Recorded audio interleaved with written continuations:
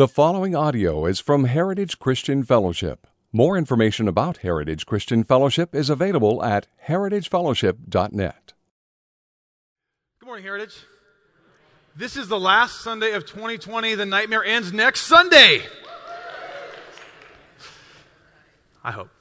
Hey, we are so glad you're worshiping with us here this morning. I'm one of your pastors, and today we're in that unique week in the preaching calendar. When I was a youth pastor, this was the International Youth Pastor Preach Sunday around the country because everybody took vacation between Christmas and New Year's, and I always got settled with the task of preaching. But I'm really glad you're here today, and I'm looking forward to sharing with you what the Lord has put on my heart. But before I jump into that, I just hope you had a wonderful Christmas. I've had a chance to interact with a couple of you walking through the front doors this morning, and like Aaron said, I hope it was a joyous Christmas. This was our first Oregon Christmas, and we as a family, it was just the six of us hanging out in our home, and it was awesome.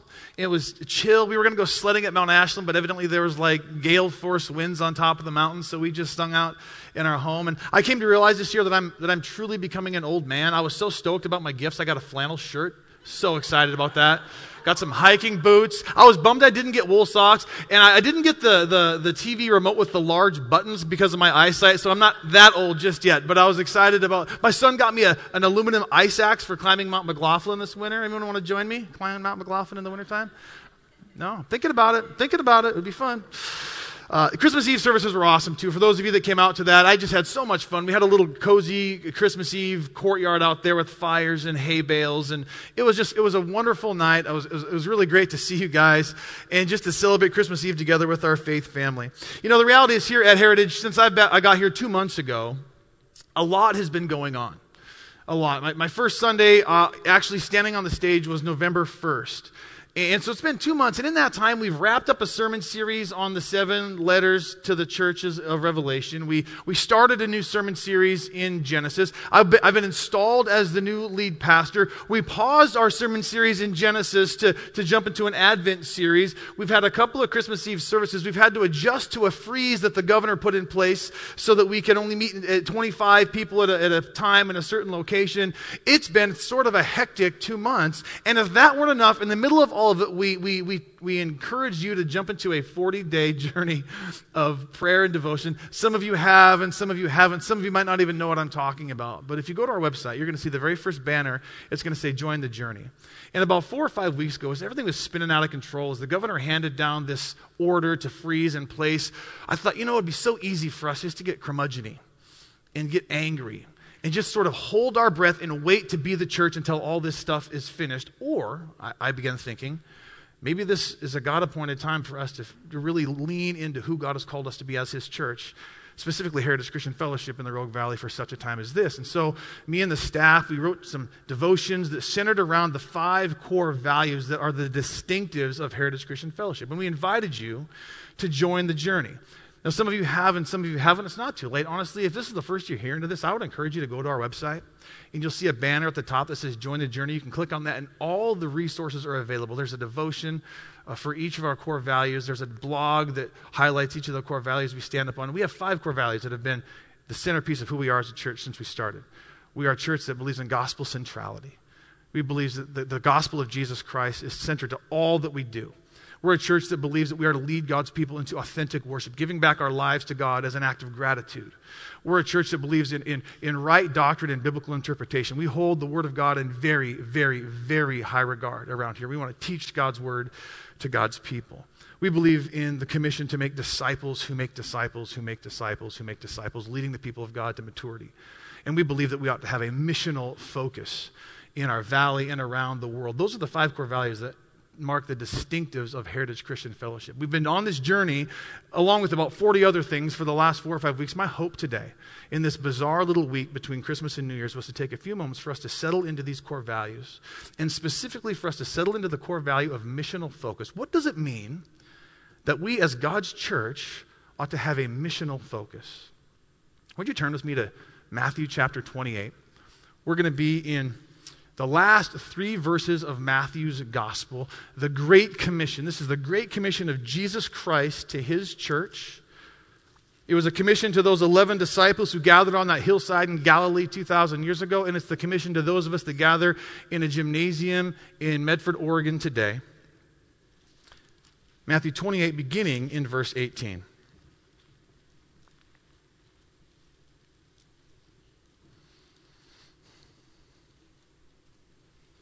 And Jesus came, and he said to them, all authority in heaven and on earth has been given to me. Go, therefore, and make disciples of all nations, baptizing them in the name of the Father and of the Son and of the Holy Spirit, teaching them to observe all that I have commanded you. And behold, I am with you always to the end of the age. Would you pray with me? Oh God, as we study your word this morning, as we look at this oft-quoted, well-known passage in the Gospel of Matthew, God, would you let it fall upon our hearts and our minds and our eyes and in our ears afresh. God, maybe not just say, oh yeah, I know this verse and skip over it and think about what's going to happen after church, but God, would you speak to us through this Great Commission today? God, would you stir up within your church, within your people, a desire and a hunger and a thirst to be obedient to this missional calling you've placed upon your church. God, meet us in this place today. Have your way with us today. In Jesus' name we pray. Amen. You know, many of you know bits and pieces of my story. I've been trying to share little bits and pieces because I don't have an opportunity to get to know you one-on-one as much as I would like. I would love to just come over and have coffee with each and every person of Heritage, but I haven't had the opportunity just yet. Maybe after COVID, we'll get around to having coffee with everybody. But most of you probably know that I grew up in Montana. I grew up in the western part of Montana, right on the Montana-Idaho border in the Bitterroot Valley, south of Missoula, Montana. My backyard, my whole childhood, was the Bitterroot Mountain Range. The Bitterroot-Selway Wilderness area was our playground. I would look at my backyard and I would see these 9,000 to 10,000 foot snow-capped peaks that just covered the landscape behind my house. I didn't even pay attention to it because it was so normal to me. And when I became a teenager, I just wanted to get away from there. I wanted to outrun the legacy of my family. I didn't want anyone to know who I was. I wanted to reinvent myself. I couldn't get out of there fast enough. And so I had a chance to play some football after high school. And I got offers from a couple different colleges around the country to go play football. And I chose the college that was offering me a scholarship that was the furthest away for the express purpose of getting as far away from the Bitterroot Valley as I could possibly get. I didn't want anybody to know who I was. I wanted to reinvent myself and start over, and so I headed east. And I'd never really been in the Midwest, and I remember going into Billings, Montana, and driving up out of Billings, Montana, heading east towards the Dakotas, and man, was it flat. I'm like, what in the world? I hate this. And I got to North Dakota. I lived there 5 years, went to college out there. And, you know, the people were nice, but it was so flat in North Dakota. I had a buddy tell me one time, North Dakota is so flat you can watch your dog run away for a week. It is so flat. And when it snows sideways. The snow drifts are as high as trees and houses. The people were great. But I remember coming home the first time. I had been gone in the flat upper Midwest for the plains for several months. And I came back to have Christmas or something with my family. And I crested this little hill, and I was heading down in the Bitterroot Valley, and the Bitterroot Mountain Range, it was my backyard for 18 years, just came into view, these stunning, glistening, snow-capped, rugged peaks, and I thought, how in the world did I grow up in the shadow of those mountains for 18 years and not just fall on my knees and wonder at their beauty every single day? I made a decision in my heart that I would never take the mountains for granted from that point on. I'd forgotten how beautiful they were. I needed to see them anew. I needed to behold their beauty, and I admonished myself to never take it for granted again. I needed to be reminded of beauty. I think of the church, and sometimes how when we've been a part of the church, in the church, around the church for many, many years, I think sometimes we can do the same thing. I think sometimes we can forget the beauty of the church. I know I've been in that place multiple times in the course of my Christian life. We get frustrated with leadership. Our faith grows a bit stagnant. We get distracted by the things of the world. Someone says something, especially someone in leadership that hurts us or wounds us. We get bored and we wander and we drift. We walk away. We harden our hearts. We forget the beauty. We forget that the church is heaven's outpost on earth. We forget that the church of Christ is the bride of Christ, the body of Christ, the family of God. We forget that the church is the household of God, the church of the living God, the pillar and buttress of truth, the dwelling place of God by the Spirit. We need sometimes to be reminded that as Christians, we, according to Paul in Ephesians 2, that we are no longer strangers and aliens, but we are fellow citizens and the saints and members of the household of God, built on the foundation of the apostles and prophets, Jesus Christ himself being the cornerstone. in whom the whole structure being joined together grows into a holy temple in the Lord. In him you are also being built together into a dwelling place for God by the Spirit. Sometimes we need to be reminded of the beauty of the church. We need to see the church anew. We need to behold her beauty. She is the bride of Christ. We need to admonish ourselves to never take her for granted again. Let me remind you today of the beauty of the church. Let me remind you today of the beauty of this church, of Heritage Christian Fellowship. I want to do that today by reminding you of who we are as a church and what are the biblical convictions, the core values that guide us, that inform the way we put our hand to the work that God would have us. Gospel centrality, right doctrine and biblical interpretation, discipleship and authentic worship and missional focus. God in his grace has blessed this church with a tremendous body. I mean, tremendous men and women who have amazing wisdom and gifts and talents, abilities, resources, love, concern, care, compassion. This church is filled with tremendous, tremendous beauty. Leadership that is godly, who I can submit to, who we can submit to and walk in accordance with. Our church is a beautiful church, and he's placed us in the midst of the Rogue Valley. I drive down McAndrews because I live up on McAndrews, and every single time I drive down McAndrews, my neck is kinked to the left if I'm going down or kinked to the right if I'm going up because I'm just looking at the mountains. And I tell my kids, I've already told them 400 times, and they're already tired of it. Hey, guys, look at the mountains. Like, yeah, Dad, they were the same yesterday. Same exact mountains. I'm like, yeah, but they're beautiful. Look at the way the sun's hitting the mountains today. And I was hiking around Roxy Ann yesterday, and I was looking down at the Rogue Valley, and I was looking at Medford and Talent and Oregon. I was looking up at Central Point and Eagle Point, and I was just looking down at Ashland, and I was just thinking, man, 200,000 plus people in this valley. 200,000 plus people. How many of those people know Jesus? How many of those people have the hope of the gospel?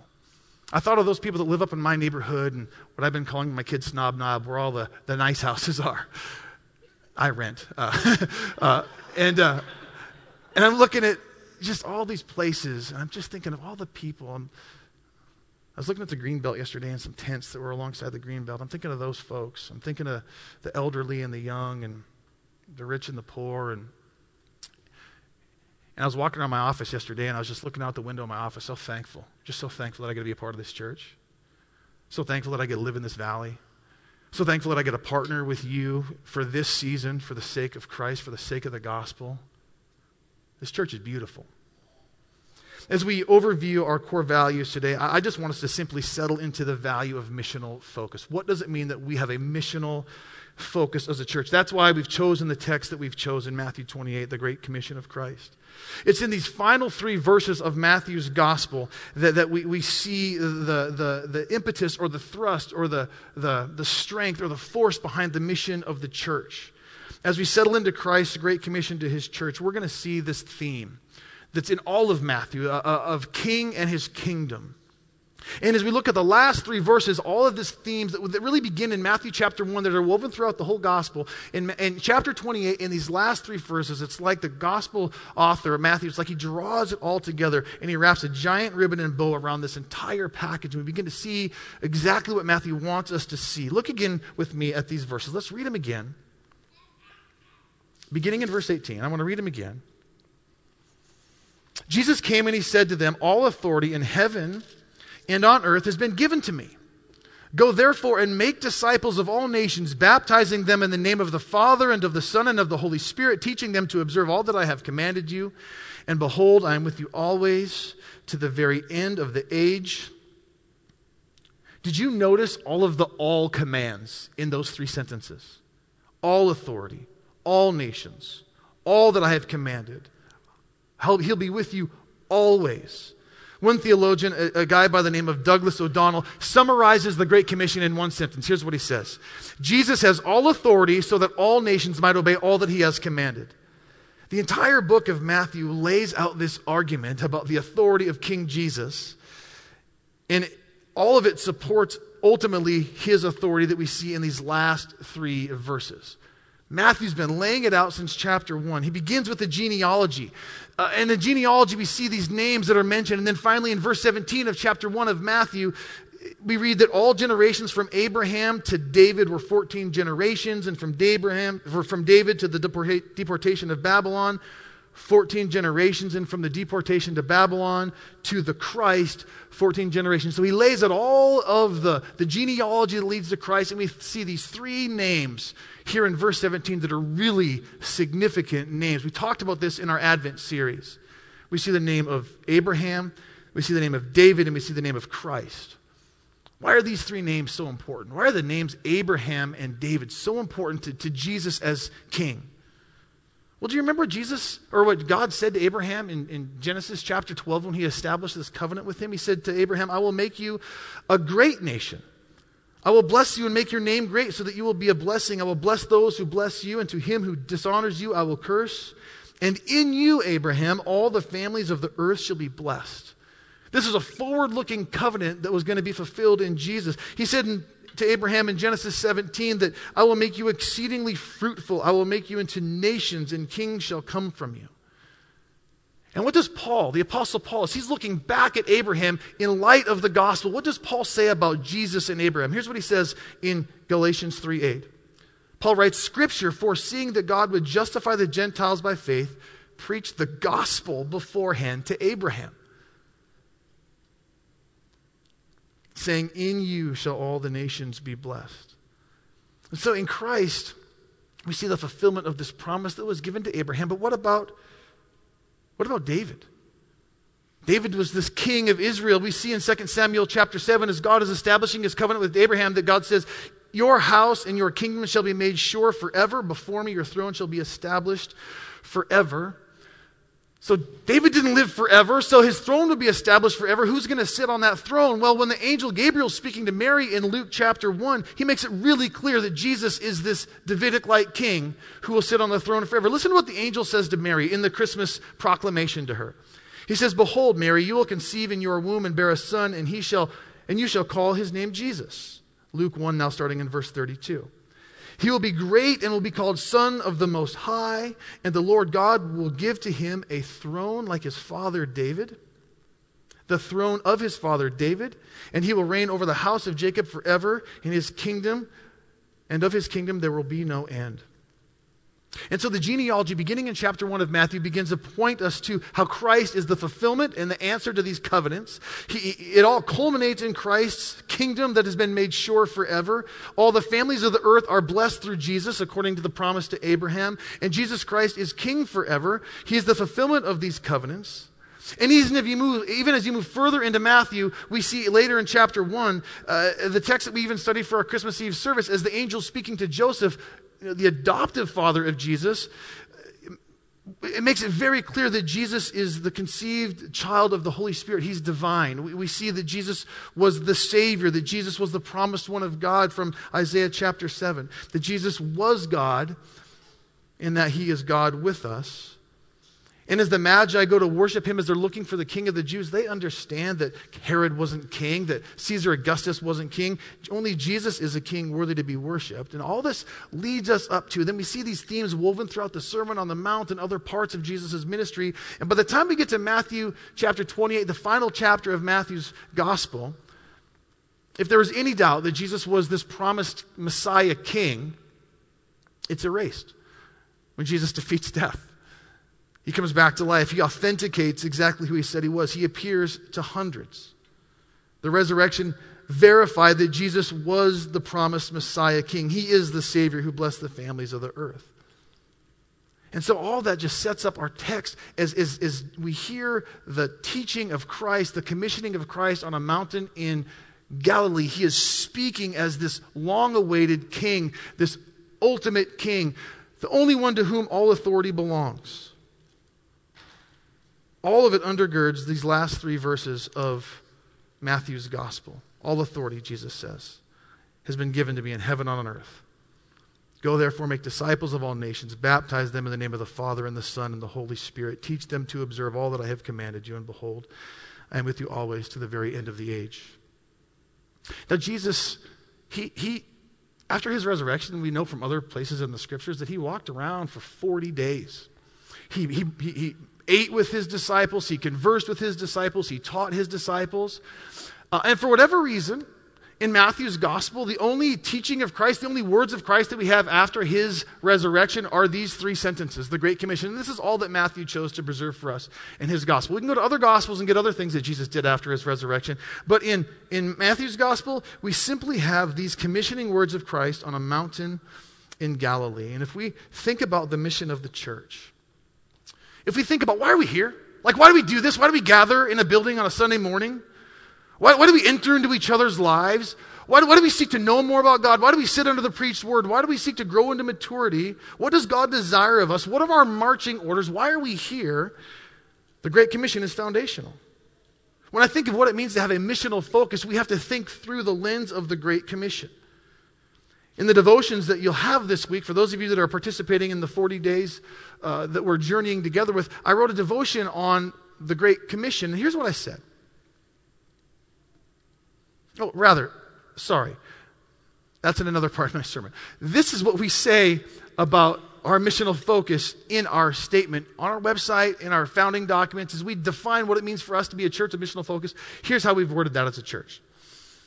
We believe that Christians have not arrived, but have been sent. We believe that the scriptures clearly mandate that the church exists as a kingdom outpost, working as ministers of reconciliation for the king, who will one day redeem all things and overturn all the effects of the fall. This means that as followers of Christ, we're putting our hand to missional focus. This means that we partner with Christ in this work today, seeking to bring justice and hope to our city. We do not believe that missional focus is optional. Foundational to being the church is to have a missional focus. King Jesus has commissioned us. Again, to borrow from theologian Douglas O'Donnell, Jesus has all authority so that all nations might obey all that he has commanded. Look back at verse 18 with me, if you would. Jesus says to them, all authority in heaven and on earth has been given to me. Notice that the text doesn't just say Jesus said. It says that Jesus came and said to them. The NASB translates that as Jesus came up and spoke to them, saying, there's this long preamble before Jesus begins to speak these words to them. Listen to what I read this week from R.T. France, another theologian I appreciate. R.T. France writes, he came to them, spoke to them, and said. This rather fulsome introductory clause not only emphasizes the climactic role of this speech, but also responds to the disciples' hesitation. Jesus coming to his frightened disciples is an act of reassurance. He reassures them. And then he speaks to them to restore the broken relationship. And the words he will now utter will leave any of their failures far behind, swallowed up in their much greater reality of the mission to which they are now called. The disciples themselves speak no words in the final scene in Matthew's gospel. The full focus is on Jesus himself. The role of the disciple is to listen, to understand, and to obey. All authority has been given to me, Jesus says. All authority in heaven and on earth. So if you're a note taker, I'd encourage you to write this down. I'm going to make 4 observations from the Great Commission today. Here's the first thing I want you to write down. Jesus has all authority. Just simply write this down. Jesus has all authority. If you want to underline, circle, highlight, exclamation point, all, he has all authority. This idea of God's promised one having all authority or dominion is an Old Testament concept that we see in Daniel chapter 7. As Daniel, the prophet, is speaking about this, the Son of Man who will have dominion in Daniel 7:14. Here's the prophecy written, like some 600 years before Jesus. Here's what Daniel says about Jesus. To him was given dominion and glory and a kingdom, and all peoples, nations, languages should serve him. His dominion is an everlasting dominion which shall not pass away, and his kingdom one that shall not be destroyed. Jesus referred to himself in Matthew's gospel more than 30 times as the Son of Man. It's a favorite title that he gave himself. He put himself as the fulfillment of Daniel's prophecy in chapter 7. Jesus says, all authority belongs to me, which is another way of saying, I have dominion over all things, all authority. Jesus is the Son of Man in Daniel's prophecy. And in this verse 14, there are echoes throughout the Great Commission, not just here in the first sentence. But then Jesus goes beyond the words of Daniel. When you read Daniel's words, it seems like it's an earthly dominion, but Jesus says that all authority on heaven and earth belongs to him. Only a sovereign king claims to have ultimate authority. And only the King of the universe can claim to have ultimate authority, not just over the earth, but over the heavens and the earth. Here at the conclusion of Matthew's gospel, we find the culmination of this kingship of Jesus. He is the fulfillment of this Davidic royal genealogy. We're seeing fully the true nature of King Jesus here. Listen to what one theologian says. The kingship of Christ stands far above local politics, extends far beyond the people of Israel. It is the universal kingship of the Son of Man which has emerged as the distinctive feature of Matthew's gospel in the way in which he presents Jesus. This is a unique aspect to Matthew's gospel, Christ as the king of the heavenly kingdom. And as sovereign Messiah King, our Jesus has 100% authority over all things. And when someone with 100% authority says do something, there's endless weight behind his command to do something. It's not a suggestion. He has commanded. It reminds me when I was a kid and my dad would tell me to do something. My dad, I love my dad, terrifying man. My dad was a logger for 39 years in Montana. He's a faller, carried a chainsaw up and down mountains his whole life. My dad's arms were like tree trunks. My dad had a quick temper, and he was a good man. He loved us. He was tender. He would say affirming things. He would kiss us and cuddle with us. He was present in my life. But you did not want to make my father angry or disappoint my dad. I lived my entire life, never once in my life did I roll my eyes at my father, did I even sigh at my dad. I never so much as like said boo to my father. I was terrified of this man. Still am, actually. I remember when I was about 14 years old, my dad took me in the backyard. He was working out of town, and he was going to be gone for the week. And he took me in our backyard. Maybe I was 13. And he had got all this lumber for a privacy fence in our backyard. And he walked me in the backyard, and he said, okay, Paul, here's what I want you to do. And he showed me how to dig post holes here every 8 feet and put the stringers up this way. And here's how I want you to follow it. I want you to go this far, like 2 feet down or 3 feet down, or whatever it was. And I'm like, okay. And he's like, and when I come back this week, I want this to be done. I was like, what? Like I was just a kid. Like I didn't know what I was doing. But there was something about my dad vesting authority in me that was like super empowering. And he said to do it, and I didn't want to disappoint him. And so I had blisters. In Montana, in the Bitterroot Valley, it's just all gravel, so it's rock after rock after rock. But I toiled and toiled and toiled. And when my dad came home that next Friday, he came to the house. I was proud. I was excited. I thought I did a good job. My hands were covered in blisters. And he walked me in the backyard, and he showed me what I did. And he's kind of quietly and, without much fanfare, put his massive paw on my shoulder. Good job, son. And then he bought me a milkshake. It was awesome. When my dad asked me to do something, it carried tremendous weight because my dad had, not only did he have like positional authority, my dad he was just terrifying. He had authority in every sense of the word in my life. It's good for me to remember that Jesus has all authority. It's good for us to remember that our Christ is the authoritative king.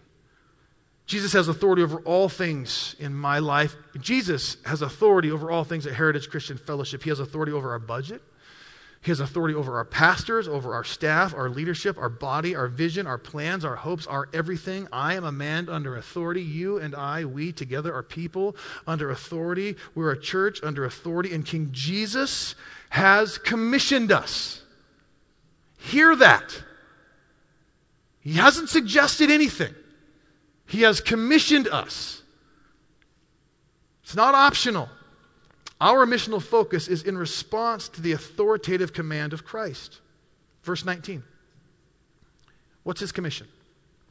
He says, go therefore and make disciples of all nations. He says, go therefore and make disciples of all nations. This little sentence is packed with so much of the mission of the church. There's so much in this word go. Just go. This idea of getting up and leaving comfort. We are to go to love the world as God loves the world. We're not to sit on our hands. We're to go where he sends us. We're to ask God to give us his eyes and give us his spirit that we might be his hands and feet to the world around us. We are his body to the world. This divine king has chosen to use us. Not angels, human beings, flawed as we may be, disciples. He has chosen us, his church, to be his hands and feet, to be his outpost on earth. The mission of those who go is to make disciples. Here's the second thing I would encourage you to write down. Disciples go and make disciples of all nations. Disciples go and make disciples of all nations. This is the duty of a disciple, is to go and make disciples. If I was to ask you, what's a disciple? You might say, well, someone who knows a lot of stuff about Jesus. A disciple is someone who studies Scripture. A disciple is someone who can articulate the gospel. But I think inherent in the definition of disciple is one who makes disciples. You're not a disciple unless you're putting your hand to making other disciples. You might be a convert. You might be a student. You might be a student of the Word. You might be curious. But unless you're putting your hand to the work of disciple making, you are not a disciple of Jesus Christ. Inherent in the title disciple is this understanding that to be a disciple, we must also be making disciples. One theologian says this: the commission is expressed not in terms of the means to proclaim the good news, but to the end. The commission is to make disciples. It's not enough that the nations hear the message, they must also respond with the same wholehearted commitment which was required of those who became disciples of Jesus during his ministry. Disciples of King Jesus are to go out with the gospel. They are to proclaim the gospel to others. There is no limitation to who we are to share this good news with. As people come to hear the gospel of Jesus Christ, as they come to believe and respond to the gospel in faith, we are then making disciples. And though the whole process of going and making disciples it's an exercise in the gospel. It's centered on the gospel. The gospel isn't only the center of mission, it's the center of the life of the believer. And that's why the first core value we hold as a church is gospel centrality. The strength, the force, the substance of mission is the gospel. Our core value of gospel centrality is woven into missional focus. The power of our going, the power behind our proclaiming, the power upon which we make disciples, the hope of the nations is the gospel. And let's not forget that we're to go to all nations. It's a very well-known word, ethne or ethnos. Every tribe, every nation, every people group. This isn't nation as in like the nation of Germany and the nation of Paraguay. This is like every people group on the face of the earth. We're to go to all peoples. I remember when I was planting my church in Milwaukee, as I was praying about whether or not I would go, I drove down to Milwaukee, and I didn't want to live in the city. I didn't want to be down there. I'm not a city guy. In my previous church that I was working at the time, we were very involved in cross-cultural mission. I was doing lots of work in North Africa, and in Caracas, Venezuela, and to a Native American tribe in northern Minnesota, the Boys Fort, Ojibwa. And so we were involved in 3 areas, and I was doing a lot of cross-cultural mission. But in my estimation, to do cross-cultural mission, up to that point in my life, it pretty much involved me getting on an airplane or a bus.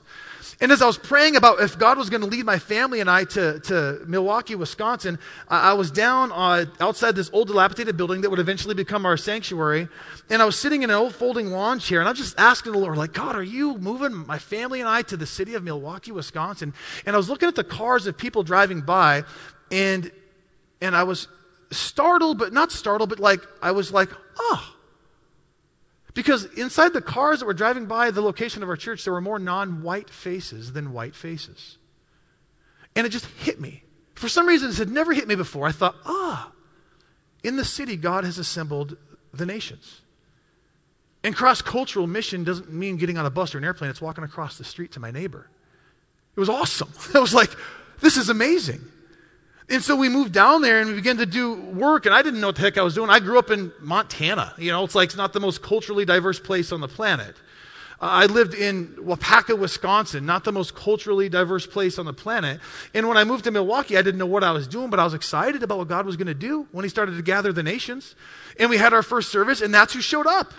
Every tribe, tongue, language, and people group who happened to live in the city of Milwaukee, and I was clueless. And so what I began to do is I began to ask people from my church who were not white to sit down with me. We had some people from our church that had immigrated. They were among immigrants. We had people in our church that were from Mexico and Puerto Rico. We had people in our church that we had African Americans from all over the country who didn't know where their ultimate lineage came from. They just knew that they were a part of the African American community, and they were all a part of our church. And we would sit down, and I didn't know. I was dumb and I was ignorant, and we would break bread, and I would just say, let's just talk about Jesus. Let's talk about the gospel. Let's figure out how to do church together. Let's figure out how to love one another and reach our city for Jesus. And it was challenging, and it was hard, but it was beautiful. The church is composed of all people. It's a beautifully diverse collection of people, rich and poor, white collar and blue collar, dignitaries and the destitute, the elderly and the young. And the church is global. Did you know that over 60% of the church worldwide is in the southern hemisphere?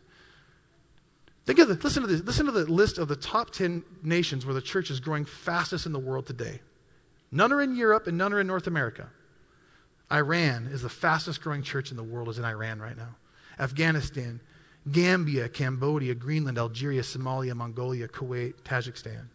The church, in fact, isn't really thriving in America right now. It's not thriving in Oregon. Which means sometimes going means staying. God might be stirring in some of your hearts to go. God might be calling up missionaries right here, right now, to leave the comfort of central or southern Oregon and to go to an unreached people's group outside of your comfort zone. And that's awesome. And if that's the case, let's talk, let's pray, let's see what that looks like. My guess is a lot of you have been called to stay, to walk across the street, to engage your neighbor. The new going is staying in Oregon. Do you know Oregon is one of the least church states in the Union? The Northwest is one of the least church regions in the country. Do you know there are hundreds of thousands of people in our valley who do not know Jesus? We don't have to go far. King Jesus has commanded us. As disciples, we are to go and make disciples of all people. It's not optional. It's a commission. It's not a suggestion. Going out on mission for Christ is the epitome of missional focus. And what does disciple making look like? Well, look with me, if you would, at the end of verse 19 and into verse 20. Jesus says, baptizing them in the name of the Father and the Son and the Holy Spirit, teaching them to observe all that I have commanded you. After the command to make disciples, Jesus spells out the process of disciple making. After belief in Christ, new disciples are made through baptism and teaching. These sent disciples, and the ones who go, are to be the ones baptizing and teaching the new disciples. Here's the third thing I would encourage you to write down. Disciple making happens by baptizing and teaching. Disciple making happens by baptizing and teaching. The disciples' task was to reproduce themselves by going, by baptizing, and by teaching. Upon conversion, baptism serves as this public signal of identification with King Jesus and his kingdom. Baptism is a symbol of what the gospel has done for the believer. You know this, for those of you that have been baptized. They have died to self. The old self has been buried with Christ. Baptism symbolizes this. They have risen to new life in Christ, washed of their sin by the blood of the cross. Baptism symbolizes this. They have been born again and now live as members of the family of God. Baptism symbolizes this. Here's how Paul puts it in Romans 6, verses 3 through 4. He says, do you not know that all of us who have been baptized into Christ Jesus were baptized into his death? We were buried, therefore, with him by baptism into death, in order that just as Christ was raised from the dead by the glory of the Father, we too might walk in newness of life. Baptism is this outward symbol of this inward thing that is going on, this converting work that God is doing, this commitment that we're making. Now, here is where I wrote about this in the devotions that's going to come up this week, for those of you that are participating in the 40-day journey. This is what I wrote about the Great Commission. Jesus instructs the church toward two tasks, baptizing and teaching. The order of these foundational elements of discipleship matter. Baptism precedes instruction. The person who is baptized is obediently engaging in the ordinance of baptism as an outward symbol of an internal work that God has graciously done on their behalf. The washing clean of sin, the forgiveness of God, this new birth in Christ did not come through human obedience to teachings, but through faith in our faithful God. Only God transforms hearts, and it is the transformed heart that yearns to seek after God, observing all that he has commanded. This is not done by means to earn God's favor, but as a joyful act of worship to God who has already freely given his love. These new disciples of Jesus are to observe all that he has commanded. They're to obey. They're to follow. Up to this point in Matthew's narrative, it's been Jesus who has done all the teaching, but here it is the disciples that are to do the teaching. And this is a fundamental shift after the resurrection of Christ. Now it is the disciples who are ambassadors of Christ who are to go out and teach. But even so, their duty of teaching derives the authority of the risen Lord, I read this week. These disciples don't have to develop their own discipleship curriculum. What are they supposed to do? They're supposed to teach these new disciples what Christ has already said, the commandments of Christ. To be disciples is to obey Jesus' teaching. Very simple. Discipleship is at the core of missional focus. We're not called to make converts or students, but disciples who follow Jesus, who then go and make disciples. That's what we're called to do. Our core value of discipleship as a church is woven into this missional focus. When you consider the discipleship or the disciple-making requirements of teaching people to observe and obey and to follow the commands of Christ, we can begin to see how central Scripture is to our disciple-making. We now, as followers of Christ, in the era and time in which we live, we have the apostolic word that contains the commands of Christ that God has given to us. When we teach disciples to observe all that Christ has commanded, we teach them from this holy book. The commands of Christ are contained therein. You can begin to see how central right interpretation and right doctrine is to the church. Our core value of right doctrine and biblical interpretation is woven into missional focus. Listen, church, King Jesus has commanded us. Disciples, go and make disciples of all nations. Disciple making happens through baptism and teaching. This is not optional. It's a commission, not a suggestion. This is at the heart of missional focus. And finally, look with me at the last few verses, or the last few words in verse 20. Jesus says, "And behold, I am with you always to the end of the age." What's the end of the age? Well, that's marked with the return of Christ. So we're not there yet, which means he's with us. Because he said he'd be with us to the end of the age, and he'll be with us after the end of the age as well. Jesus is with his disciples. If you were here on Christmas Eve, we looked at the teaching of Isaiah 7:14, where Jesus was Emmanuel, God with us. God is with us. Matthew's gospel highlights in verse 1, or chapter 1, that Christ is God with us, and then Jesus himself affirms that he's with us here in the Great Commission. In fact, if you look back at verse 16 of chapter 28, we read that there's just 11 disciples that are present on the mountain that day, minus Judas. There's probably others that are there as well, but regardless, it's an intimate group. And so how do we know that Jesus isn't just commissioning these 11 disciples that are present? Well, because he says, I'll be with you to the very end of the age. It's inherent in his commission that this is for all believers of all time until he returns. And so here's the last thing I want you to write down. All disciples are assured of Christ's presence, always. All disciples are assured of Christ's presence, always. We don't go it alone. We don't go on our own strength. To give yourself fully to the mission of God is to dedicate your breath and your resources and your passion and your time to going, therefore, and making disciples of all nations, to baptizing them in the name of the Father and of the Son and of the Holy Spirit, to teaching them to observe all that God has commanded. I think to give yourself fully to the missional focus is to say, I'm going to worship God with my very life. I'm going to live out this great commission as an outflow of worship. Our core value of authentic worship is woven into this missional focus. We go to those who don't know Jesus because we want to see them worship. John Piper has famously said that missions is not the ultimate goal of the church, worship is. Missions exists because worship doesn't. Church, King Jesus has commissioned us. Disciples are to go and make disciples of all nations. Disciple making happens through baptizing and teaching. This is not optional. This is the commission of Christ. It's not a suggestion. This is a missional focus. But guess what? We don't go it alone. All disciples are assured of Christ's presence always. And when we begin to think about who we are as a church, we begin to think about these core values. These aren't just things that we write on the whiteboard and put in our print material and say because they're buzzworthy or they're pithy. Like these core values are stated because they're to be woven into who we are as individuals and as a church. We are to be a church that is on mission for Christ in a gospel-centered way. We are to be a church that is on mission for Christ who holds tightly to right doctrine and biblical interpretation. We are to be on mission for Christ and committed to discipleship, to raising up disciples who make disciples who make disciples. To be on mission for Christ is to engage in authentic worship and invite others to join us in worshiping the King of Kings. To be on mission for Christ is what it means to have a missional focus. I want to be a part of a church that lives this out.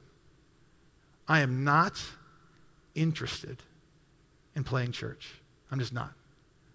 Not interested in punching the time card when I show up on Sunday, sitting under good teaching and going on with my life unaffected and unchanged. Don't want to do it. I've been tempted to do it. Don't want to do it. I hope you don't want to do it. I remember when I first clicked on the Heritage Christian Fellowship website. I was living in Milwaukee. I sensed God stirring in my life. I sensed that He wanted to make a change for me and my family. The mountains were calling my name.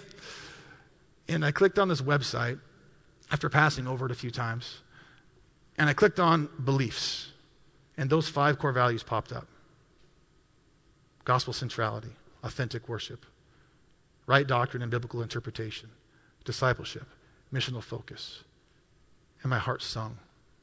I said, yes, that's beautiful.